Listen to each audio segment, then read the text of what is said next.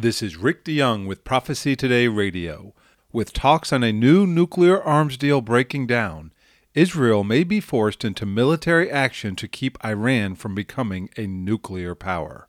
That's the headline. Stay tuned for my interview with journalist Dave Dolan as we discuss this story and its significance in Bible prophecy. It's time now for Prophecy Today, a look at current events in light of biblical prophecy. Well, Dave, it looks like the nuclear arms deal negotiations have stalled. They probably weren't going to be effective in the first place, but this has put Israel on a seemingly inevitable course for military action against Iran.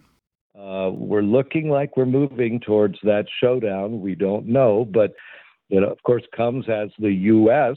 Joined Britain and France this week at the UN, condemning Iran's continuing nuclear program.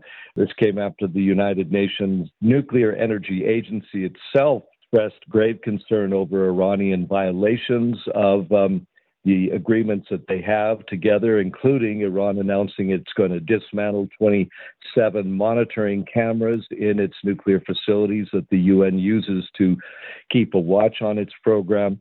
So the Western powers seem to have said the nuclear accord is not going to happen now. We can see that Iran has dug its heels in.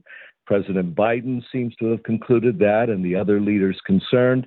And that may be the green light, as it were, for Israel to militarily take on Iran. And Rick, just one final thing about that.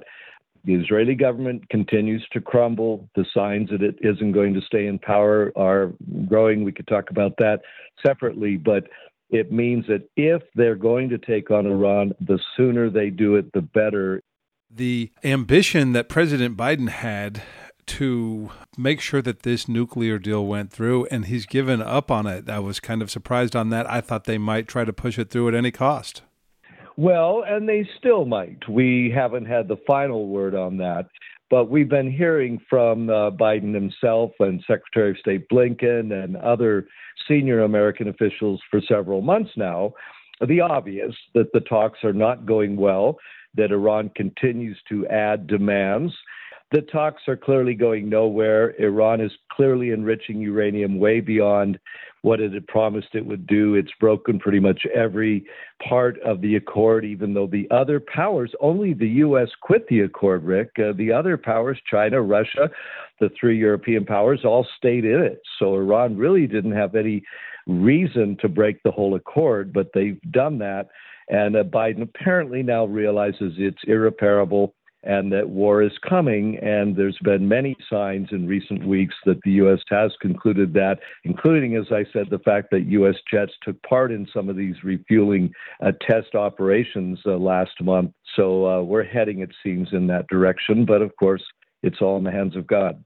That's Dave Dolan discussing the status of the nuclear arms deal negotiations with Iran and how Israel might respond. Think about this with me.